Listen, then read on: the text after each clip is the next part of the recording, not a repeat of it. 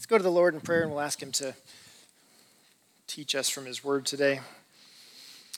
Lord, we ask that as we open your word, that the words of that song, that I depend on you, would be our collective and corporate prayer, Lord, that we indeed do depend on you. Lord, that we are fallible and you are infallible in all things, in your ways, in your word, in your commands. Lord, we ask that we would see that perfection in you, that our hearts would recognize, our minds would obey, that we depend on you, we need you. Lord, our prayer, even being just an act of dependence, knowing that we cannot and you can. Lord, I pray that that would not just be knowledge for us, Lord, but that would be wisdom applied in our lives, that we would truly depend on you, that we would truly turn to you in all things and to seek your face. Lord, I ask for our missionaries as they are around the world, that you would keep them safe, that you would give them fruit in their ministries, that they would see people around the world coming to faith in Christ, repenting of their sins and putting their eternal hope in you. Lord, we ask that you would give them hope when it's difficult, give them encouragement when they feel alone, help them to have people to rally beside them, whether it be us from afar or people right near them. Lord, they have committed their lives to you and to the gospel and the will that you have for them, and we just pray that you would strengthen them in that time. Lord, for us, we also know that you've called us according to your will, that your word would be true in our lives, that it would be evident, that people would see that our lives are different, that would give us an opportunity to proclaim the good news, that while they are still looking for hope, that we have found hope, that you have given us hope through Christ. Lord, we ask that your word today would be like a lamp unto our feet and a light unto our path. Pray that your word would go before us and show us where to go, that we would walk in your ways. Lord, teach us your commands. Show us what you have for us, that we might continue to conform our lives to Christ, being transformed by the renewing of our minds. And we ask these things in Jesus' name. Amen. Well, if you don't yet know, Dave Vickery, who's on staff with us, and Mary Vickery had their baby just a couple days ago, and so we're very excited for them. Yeah, you can clap for them. Their first baby, and so it's all brand new and everything's fun for them. I like babies just in general. We've got a bunch of them. But I mean that literally.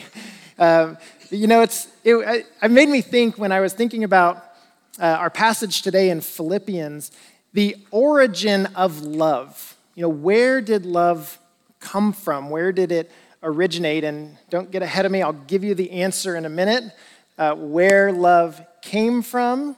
But as I was thinking of the baby, I believe her name is Esther. I was looking for, Esther, okay. I wanted to make sure I got that right. I was looking for Dave and Rosemary, and I was like, give me a nod. But as I was thinking about the baby, when you're a parent, you generally have a natural love for your children. It's not something that you have to attempt. You don't have to think through it. It's not like you wake up every day and have to decide, okay, today let me take that back. Most of the time, you don't have to wake up and say, I'm going to love this child. It's a natural love from a parent to a child. It's just what God has created us to do. And then we have this passage that Paul is talking about, which is an unnatural love sometimes, where we are saying, I am choosing to love others even when it doesn't come naturally, even though it's difficult. And those two things are often contrasted because we want love to be organic and natural and just happening. But the Bible doesn't say to love others when it's natural and organic and easy, We're just told to love one another. So that's the context that I want to have as we look at this passage, that we are called to love one another. And you'll remember last week we went through Philippians 1, verses 3 through 8, and we looked at and talked about how Paul doesn't give any explicit commands. He gives ideas of what it looks like to be a mature follower of Christ. And even though he does not give them the commands, the mandates, that he models to them what Christianity should look like. And he continues that in this passage. So if you're with me in Philippians chapter 1, we're going to read verses 9 through 11. Paul, continuing in his letter, he says, "And I pray this, that your love will keep on growing in knowledge and every kind of discernment, so that you may approve the things that are superior and may be pure and blameless in the day of Christ, filled with the fruit of righteousness that comes through Jesus Christ to the glory and praise of God." So where does this love come from? Paul says that I pray this. So he starts with, in the verse 3, he said, I'm giving thanks to God, always praying with you in my every prayer. Now in verse 9, he says, and I pray this, that your love will keep on growing in knowledge and every kind of discernment. I pray that your love. So where does love come from? If you don't yet know, love comes from God. God is love. God is the source of love. It is part of his nature. It's part of who he is. And God has great love for us. So keep your finger in Philippians and then turn back to Romans chapter 5. And we're going to look at not only that God does love us, but what that looks like practically. So Romans chapter 5.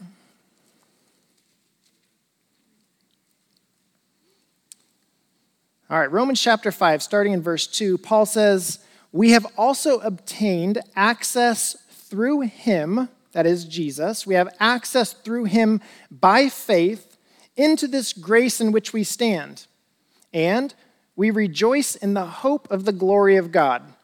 So Paul's saying we have access to Jesus through faith into a grace that God has given us. And we rejoice in the hope of the glory of God. So we have this hope that song that we sang 2 songs ago, Abide, it's talking about that as I pass through death and I enter rest. That's the hope that Paul's talking about here. The hope of the glory of God is that one day what God has promised will come to fruition in each of our lives. That whether Christ returns for his church as he said he would, or we pass through death and we enter rest, the hope of a Christian believer is that one day I will be with the Lord. So that's where Paul starts, and he says in verse 3, and not only that, but we also rejoice in our afflictions, because we know that affliction produces endurance, endurance produces proven character, and proven character produces hope. This hope will not disappoint us, because God's love has been poured out in our hearts through the Holy Spirit who is given to us. So this hope that we look forward to, that a Christian looks forward to and says, my hope is not here in the things that I have, the skills that I have, the abilities, the money. My hope is not here, but my hope is somewhere else in heaven. This hope will not disappoint us because God's love has been poured out in our hearts through the Holy Spirit who is given to us. So the hope is resting on God's love for us. And then Paul goes on to give evidence for God's love. So God loves us. Paul says our hope of eternity is based on God's love. And here's the evidence, verse 6 of Romans 5. For while we were still helpless, at the right time, Christ died for the ungodly. For rarely will someone die for a just person, though for a good person, perhaps someone might even dare to die. But God proves his own love for us in that while we were still sinners, Christ died for us. How much more then, since we have now been declared righteous by his blood, will we be saved through him from the wrath? For if, while we were enemies, we were reconciled to God through the death of his son, then how much more, having been reconciled, will we be saved by his life? So Paul's saying that our hope of eternity rests in the love of God, which has been poured out in our hearts through the Holy Spirit. The evidence of that is that God sent Christ at just the right time to die for us. The love of God is made manifest in God sending Christ to die. That's verse 8. God proves his own love for us in that while we were still sinners, Christ died for us.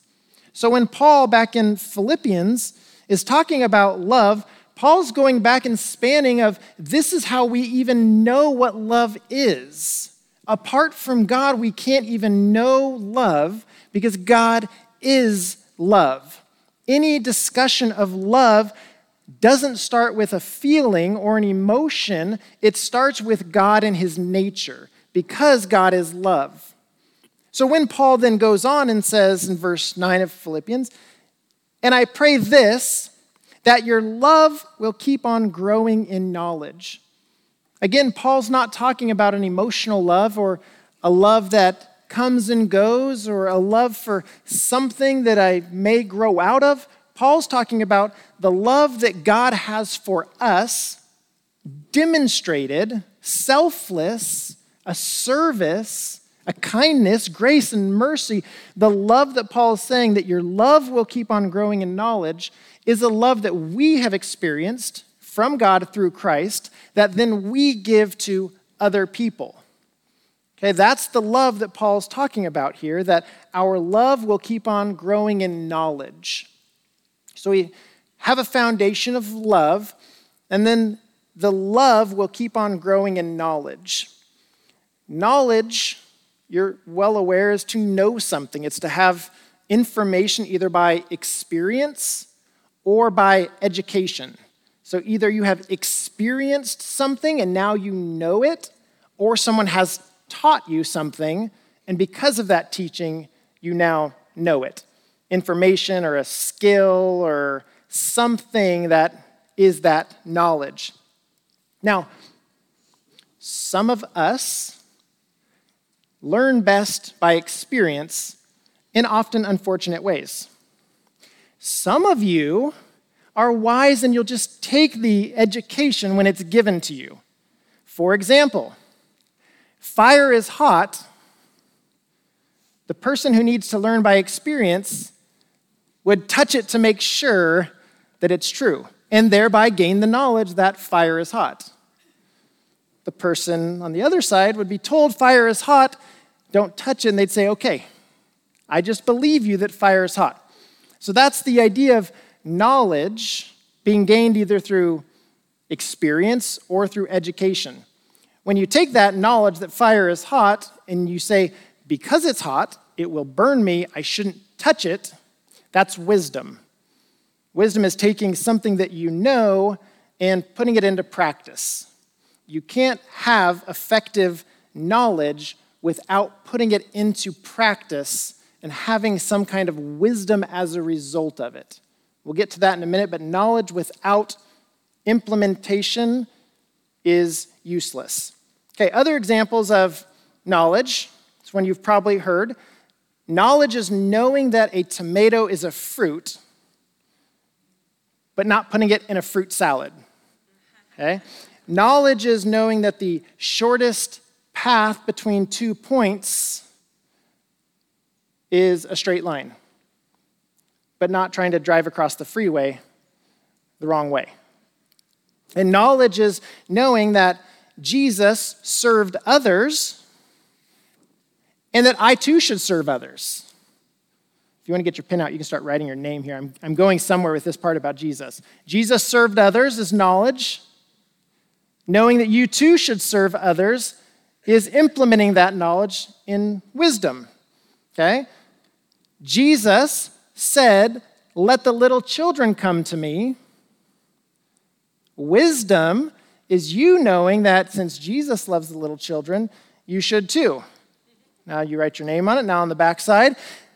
Wisdom is knowing that since Jesus was a teacher, I should be a teacher. And when we combine those things, you just check that second box that says children's or youth ministry. And you're taking your knowledge that Jesus loves the little children, that Jesus said, let them come to me, that he cares for them, that he was a teacher. And then Levon will call you and we'll find a time that works for you to serve in children's ministry. That's knowledge being applied. You will be wise. That's wisdom. Verse 9, though, and I pray this, that your love will keep on growing in knowledge. That your love will grow in knowledge. Continuing to grow in knowledge is continuing to ask ourselves, how in this situation do I best reflect Christ? What would Jesus do with these emotions and feelings I have? What would Jesus do with this situation or with these people? How would Jesus act? How can my love keep on growing in knowledge when applied to a situation? That's taking the love and letting it continue to grow.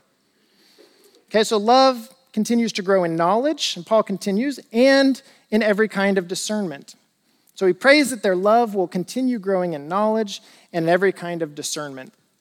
Well, discernment is knowing where and how to apply the knowledge. Okay, wisdom is just doing it, and discernment is having wisdom enough to know when and where to do and to not do.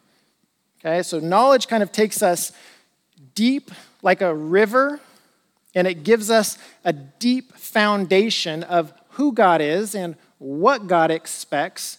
But then discernment helps guide that river so it doesn't just cause destruction. So knowledge gives us understanding, gives us information either through experience or education, and then discernment helps us know when and where to apply that as wisdom. Now, these three things go well together: love, knowledge, and discernment, so that your love will keep on growing in knowledge and every kind of discernment. So love without knowledge is often unwise. Love without knowledge is unwise. Someone who loves but has no knowledge will rush into things in love and do unwise things because they don't even have a foundation of knowing this is not something I should be doing. Often, though, still done with a good heart. I love someone, so I'm going to do something that is unwise. The inverse of that, knowledge without love, is usually legalism. If you have knowledge but you don't have love, you start to resemble the Pharisees. They knew everything there was to know, but they had no love. So they condemned and they told people what to do, but they wouldn't do it themselves because they had knowledge but no love. So love without knowledge is usually unwise. Knowledge without love is usually legalism. And then you bring discernment, and discernment applies knowledge lovingly. Okay, so discernment is knowing how should I take the love that I feel for someone and the knowledge of God that I have and act on it. If we don't act on that, we're missing what Paul is trying to teach. Paul is not just giving information that we might have information. He's trying to change lives. He's trying to build people into mature followers of Christ. So, one who follows Jesus will demonstrate love. Okay, so if we claim to be followers of Jesus, then we will demonstrate love that Paul's talking about. We'll demonstrate love toward unbelievers, toward people in the church that are believers. We'll demonstrate love toward other churches. We as Christians will show love to other people because God has loved us. Because, Paul says, the preceding verse, in verse 8, that he loves them and he misses them with the affection of Christ Jesus. It's a real love that he has for them. He's not having to try to conjure up this feeling of love and force himself into feeling love. He loves them because he is loved by God. when we take this from the top down, that God has loved us by sending Christ. Christ has loved us through his sacrifice. We choose to love others because the Holy Spirit wrote it down that we should. Through Paul, through the Apostle John, through writers throughout the Bible, God loves us and sent Christ. Christ loves us and was willing to sacrifice. The Holy Spirit said, write it down that they too should love each other. Because that's the picture that we have. And beyond that, there's no way to be a Christian. There's no way to be a Christian and not love others. If you claim to be a Christian and you don't love others, there's something wrong.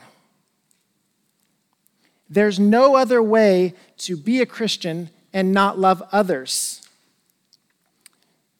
The one who does not love others does not love God.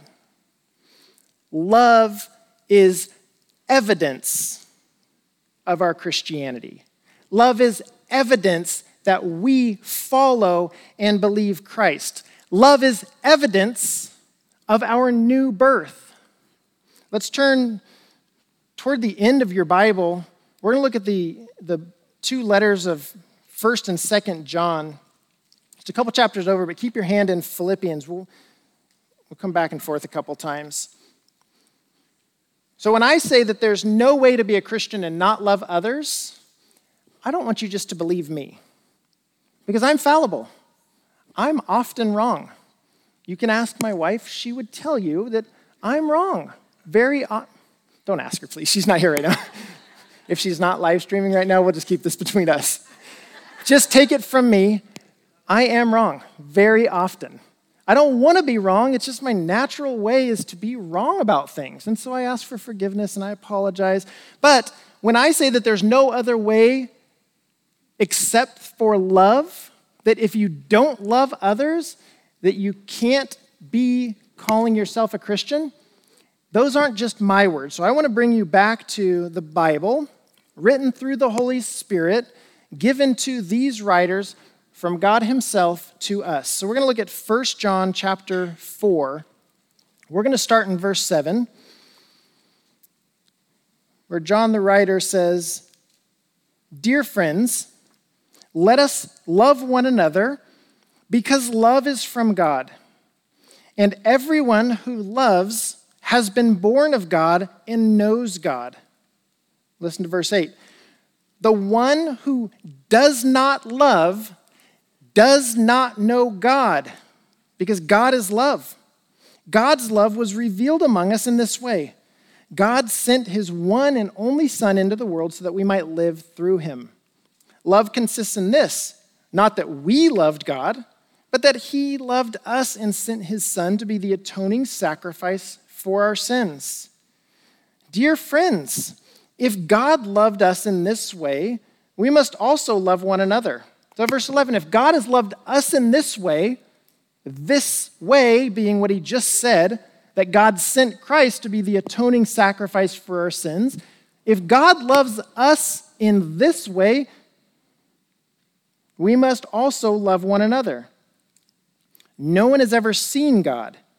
If we love one another, God remains in us, and his love is made complete in us.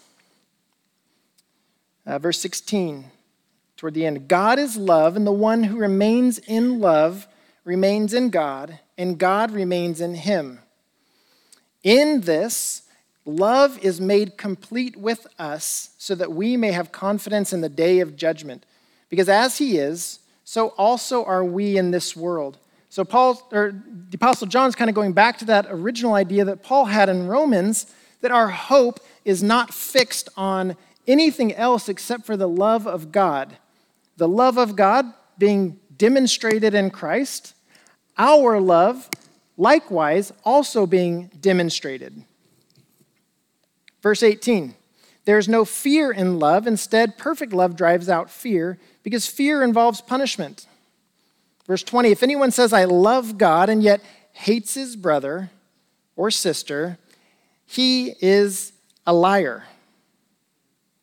One more time, verse 20, if anyone says, I love God and yet hates his brother or sister, he is a liar. For the person who does not love his brother or sister whom he has seen cannot love God whom he has not seen. And this we have as a command from him. The one who loves God must also love his brother or sister. If we don't love others, we don't know God, because God is love. It is who he is, it is what he is, and it's his own nature. So for us to be conformed to the nature of God means to be like him. And if he loves and is love, and we say, I do not love, instead I hate, then we are not like God. Okay, so the picture that Paul, the Apostle John, almost every New Testament writer gives us is God loves, and therefore we should love. So how do we love God? What does it mean to actually love God? I'm glad you asked rhetorically. Verse 1 of chapter 5 of 1 John gives us that answer. John says, everyone who believes that Jesus is the Christ has been born of God, and everyone who loves the Father also loves the one born of him. This is how we know that we love God's children, when we love God and obey his commands. Listen to this, verse 3. For this is what love for God is, to keep his commands. So if we then are to love God and show God that we love him, how do we do that? John says to keep his commands. It's not a hard thing to understand, but it's a hard thing to do. To know God's commands are one thing. To do them is often a very different thing. So to know them, that's an easy thing. We gain knowledge. We read the Bible, we study the Bible, we gain all kinds of knowledge, but what we don't want to end up doing is having knowledge but no love. So we can gain all of this knowledge, but there still has to be an end result. Listen to what Jesus said in Mark 12. Someone asked him, what's the greatest command? If you had to narrow it down to just one thing, Jesus, what would it be? Jesus says, love the Lord your God with all your heart, with all your soul, with all your mind, and with all your strength. And then Jesus gives him a freebie. The second is, love your neighbor as yourself. There is no other command greater than these. So what does it mean to know God's commands? It's to love the Lord your God with all your heart, soul, mind, and strength, and to love others. Those two things are one command, essentially. Because if you love God with all your heart, soul, mind, and strength, it will naturally force you to love others. If you don't love God, loving others is going to be very difficult because you're trying just to do it in your flesh, and we're not lovable people. It's not easy to love most people. I get it. I'm not easy to love. You're not easy to love. But when we love each other with the love that God has through Christ, that Christ has through his sacrifice, we love God with all our heart, soul, mind, and strength, that naturally creates an overflow of love that we love others with. So when Jesus says the greatest command is to love God and love your neighbor, those are part of the same action. When we love God, we naturally begin to love others. And with Paul in Philippians, he starts with love because he's keeping the first thing, that your love will grow in knowledge, not that your knowledge will grow in love. He wants them to start with love, because when they have love, knowledge is a great addition, because it teaches you better and more and how to love. When you add discernment to love teaches how to be discerning, but still done in love. So to love God is to keep his commands. To keep his commands is to do what he says, to love the Lord your God with all your heart, soul, mind, and strength, and to love others. And how do we keep his commands? Go back to 2 John. I'll just read this verse. 2 John 5. I'm not writing you a new command, but one we had from the beginning, that we love one another. And then John says, this is love, that we walk according to his commands. And this is the command that you've heard from the beginning, that you walk in love. So John's saying that if we are to keep God's commands, that we will walk in love. Obeying what God has commanded us to do is simply walking or living our life in love. So again, easy to say, but difficult to do. So I'm going to give you an example. One way that we can walk in love or to live in love is to constantly be examining our motives. Why am I doing what I am doing? Why am I choosing to do this action? Why am I choosing to love this person? If it's selfish, then I need to pray and ask God to give me an unselfish heart toward that person or toward that thing. And examining why we're doing it and what the expected result might be. So for example, I was talking to a man this week, and he was saying that he saw his neighbor out his front window across the street, and she was an elderly lady, and she was trying to trim a bush that had grown to block her whole front window. She was out there with a pair of hand shears, and he said she had been out there since before he woke up, and it was now midday, and she was still out there and had hardly made any progress. So he decided, I'm going to go help her.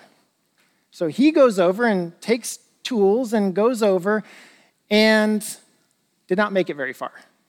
He's recovering from cancer, and he had chemo, and he just couldn't last long enough to actually help her.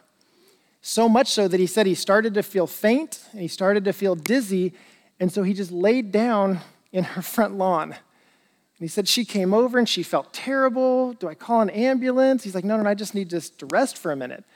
So he rested, and eventually he felt better. He got up and walked back across the street and sat down and wasn't able to finish what he had wanted.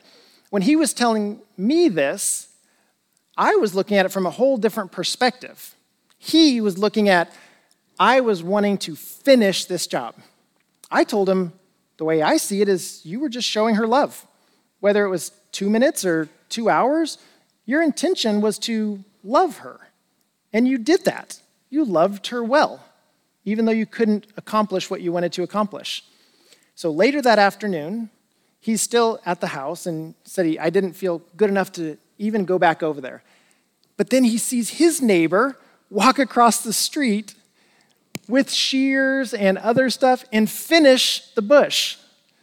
And so the next day, his neighbor's out in front, and he says, hey, thank you for going and helping the lady across the street. And he said, oh, no problem. I watched her do it for a couple hours, and she was not making progress. So then I watched you do it for a few minutes, and you were not doing it either. And I thought, okay, well, now it's my turn that I have to step in and try to finish. And so I told him, I was like, that's a great opportunity. Now you go back to him and tell him, can I tell you the reason why I did it? The Bible says that we're to love people, that we're to show that love. We're to take care of the elderly, the widows, the people that need help, the orphans, the homeless. And so I saw her and I wanted to help her because I've been loved by God, and so I want to love others. It's a great open door that's natural for the gospel. And so now he can take that, but examining our motives, looking at why am I doing it? He had pure motives, just wanted to help. That's a great reason to love someone else. Another thing that I had thought of was that practice makes perfect. The more we open our eyes to see and train our hearts to care, the more we're going to see the needs around us. Okay, so the more we open our eyes to see and train our hearts to care, we're going to see the needs around us. There are needs everywhere. Here in our own church body, at your work, in your family, at the rescue mission. I mean, you can name just about anywhere in town. The food bank, every one of the missionaries we support. There are needs everywhere. And the more we open our eyes to see and train our hearts to hear and to listen to what the needs are, the better we will be at trying to meet those needs in love. And then one other way is to listen beyond the words and try to listen to the heart. And for that, I want to take you to John chapter 3, a familiar passage where Jesus does this very thing. In John chapter 3, Jesus meets a man named Nicodemus, and Nicodemus starts asking Jesus a series of questions because Jesus is looking beyond the words that Nicodemus is saying and seeing his actual need. So in John chapter 3, Nicodemus was a man who came to Jesus at night, which is important. And he says to Jesus, "Rabbi, we know that you're a teacher who has come from God, for no one could perform these signs you do unless God were with him." So Nicodemus comes at night because he doesn't want the other leaders of Israel to know that he has gone to Jesus.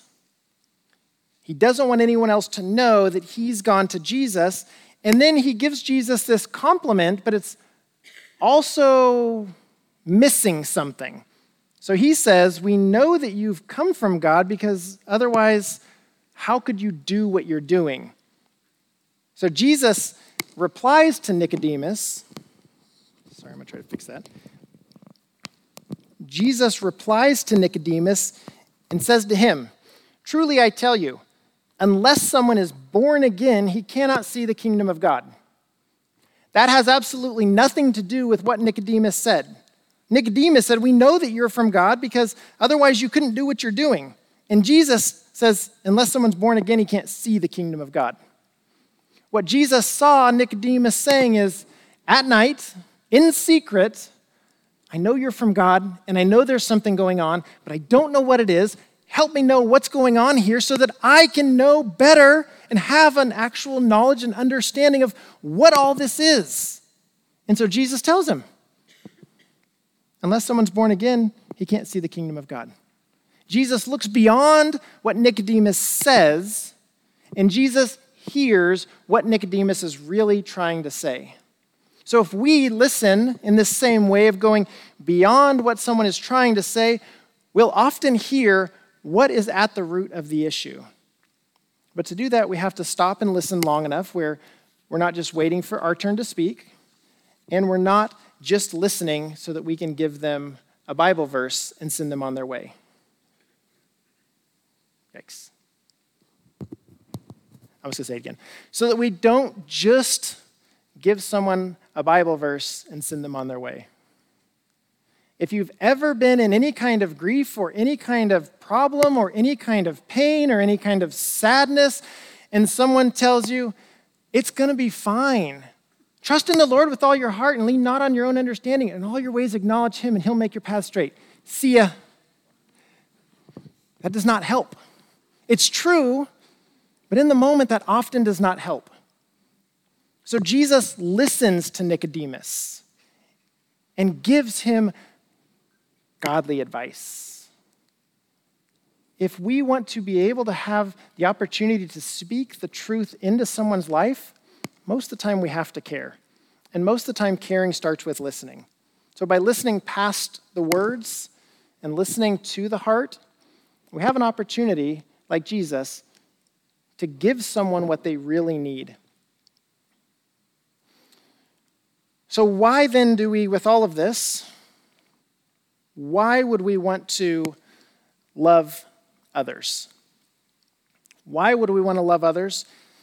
There's a lot of reasons why we would want to love others. I'm just going to give you one, but there's a lot. The one reason that I want to give you is because we want others to know Jesus. Why do we want to love others? Because we want them to know Jesus. Love for others is evidence that we love Jesus. Okay? So when we love others, we are giving evidence that we love Jesus. Our witness to them is proven by our love for them. Okay, again, not my words, but John 13, Jesus says, I give you a new command. Love one another. Why? You might ask Jesus. Just as I have loved you, you're also to love one another. By this, everyone will know that you are my disciples if you love one another. So why would we want to love others? Because we want them to know Jesus. And how do we show them Jesus? We love one another. By this, which again is just talking about what he just said, if you love one another as I have loved you, everyone will know that you are my disciples. And just so Jesus is crystal clear, he adds that last part, if you love one another. So if you love one another, everyone will know that you're my disciples. If you love one another. And Jesus nodding his head like, you're following, right? It's loving one another will tell them that you follow me. Got it, guys? If you love one another. It's like this, he really wants them to know what the purpose of loving others is. Because that's how they find salvation. Because God uses you to your neighbor to show that you love. To show that you care, to demonstrate, as God demonstrated his love for us in this, that while we were still sinners, Christ died for us. And we demonstrate our love for Christ in that while our neighbor was suffering, trying to trim a bush, we walked over and helped. We choose to love others that they might see Christ. It's the whole point. So when Paul's saying that your love will keep on growing in knowledge, yes, knowledge is good, but it needs to result in a greater love.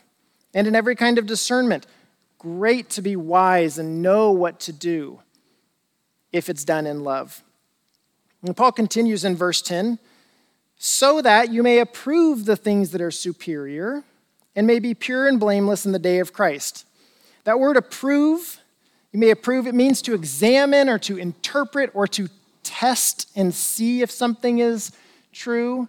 When coins a long time ago, they would be minted with silver or gold or some kind of precious metal.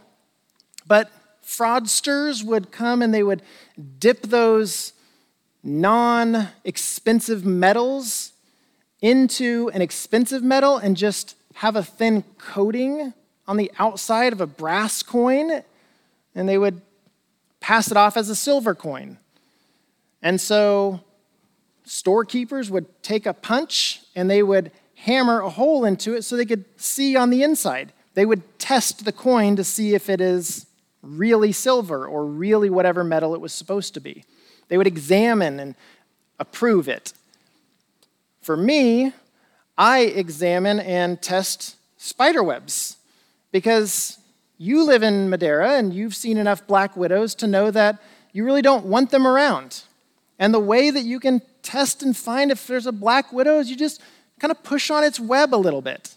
The web of a black widow has resistance and it does not stick to your hand. If you touch a web and it sticks to your hand, you're fine. Just reach in there and grab whatever you want. Probably not a black widow. Probably the key word. But if you push against a web and it pushes back and you push and it's don't reach in there. I have a friend, he was in first service, so I can tell you this. An otherwise very masculine man, and I joke with him about this, does not like black widows. So we've seen black widows. He will not step on it. He will not touch it.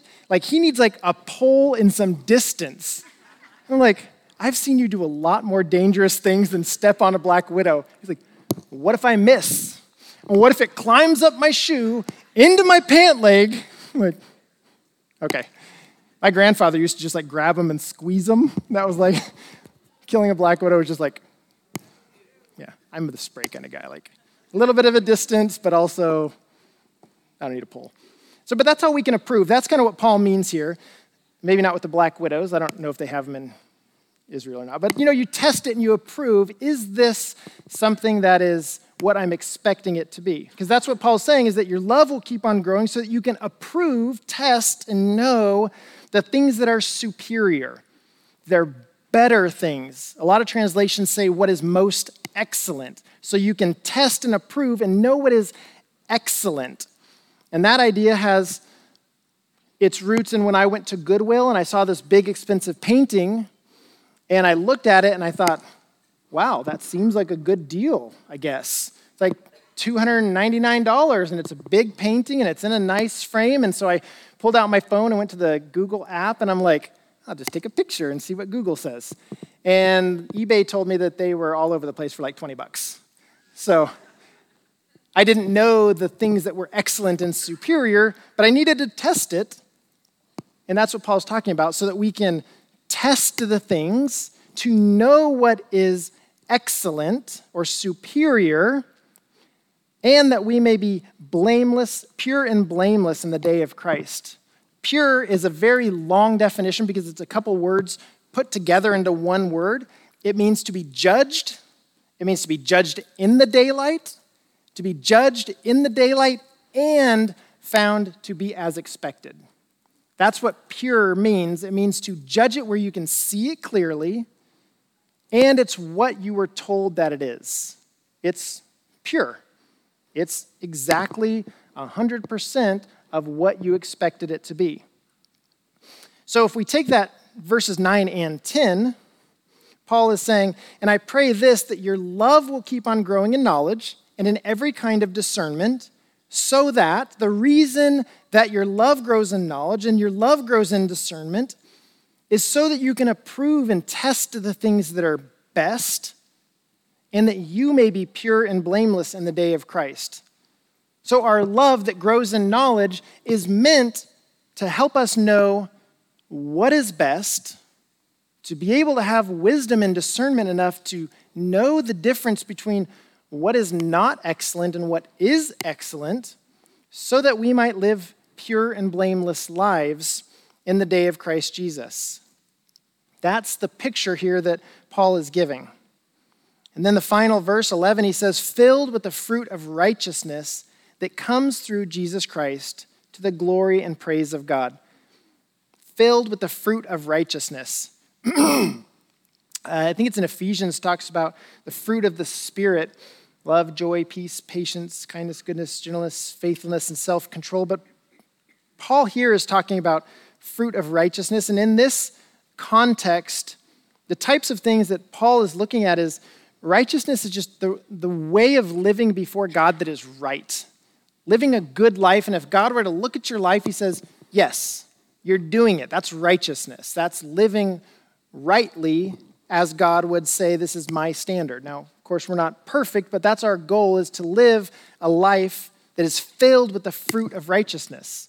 So the fruit of righteousness would then be the things that come out of or off a tree that is living a righteous life. So if you're living a righteous life, there should be some evidences. You should have some of those fruits of the Spirit. Your love should be increasing. Your joy should be increasing.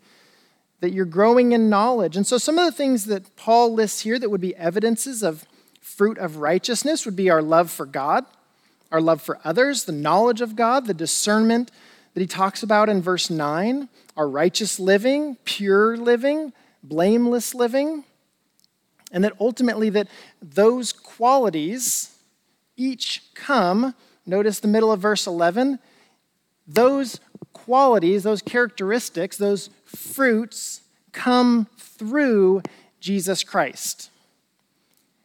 Those things are not in and of ourselves because we can't produce good fruit on our own.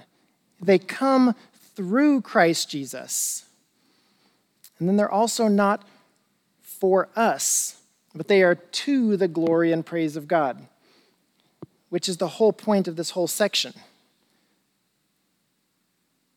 That our love would grow in knowledge and grow in discernment, that we would approve and test and know the things that are superior and excellent, that our lives would be pure and blameless, that we'd be filled and overflowing with fruit that comes through Christ. Why all of that? To the glory and praise of God.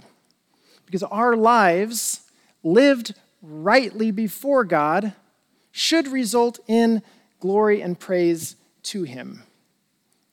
That's the point and the purpose of our lives, is that we might reflect the glory of God and live rightly before him. That's what Paul's talking about, and cultivating these fruits, cultivating this kind of lifestyle demonstrates that we love God. When we live this way, we demonstrate that we love God, and the overflow of that is that we love others. That's Christ-like living. That's Paul's purpose writing to the Philippians. Not just telling them what to do, but demonstrating and modeling. If you live this way, you reflect Christ. If you live this way, you grow in maturity. If you live this way, you give glory and praise to God. Let's pray. Lord, we thank you that you have shown us a superior way, a greater way, a better way that our lives might reflect you.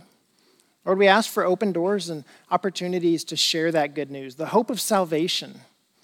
Lord, we know that the day we die on earth is simply the day that we join you in eternity, that we see you for who you really are without the dimness that we see now, but we'll have full clarity, a perfect picture of what you are. And Lord, until that day, we ask that our lives would, to the best of our abilities through Christ, reflect your wonderful nature, the excellence that you are, and that we might demonstrate that we love others because you have first loved us. And we ask these things in Jesus' name. Amen.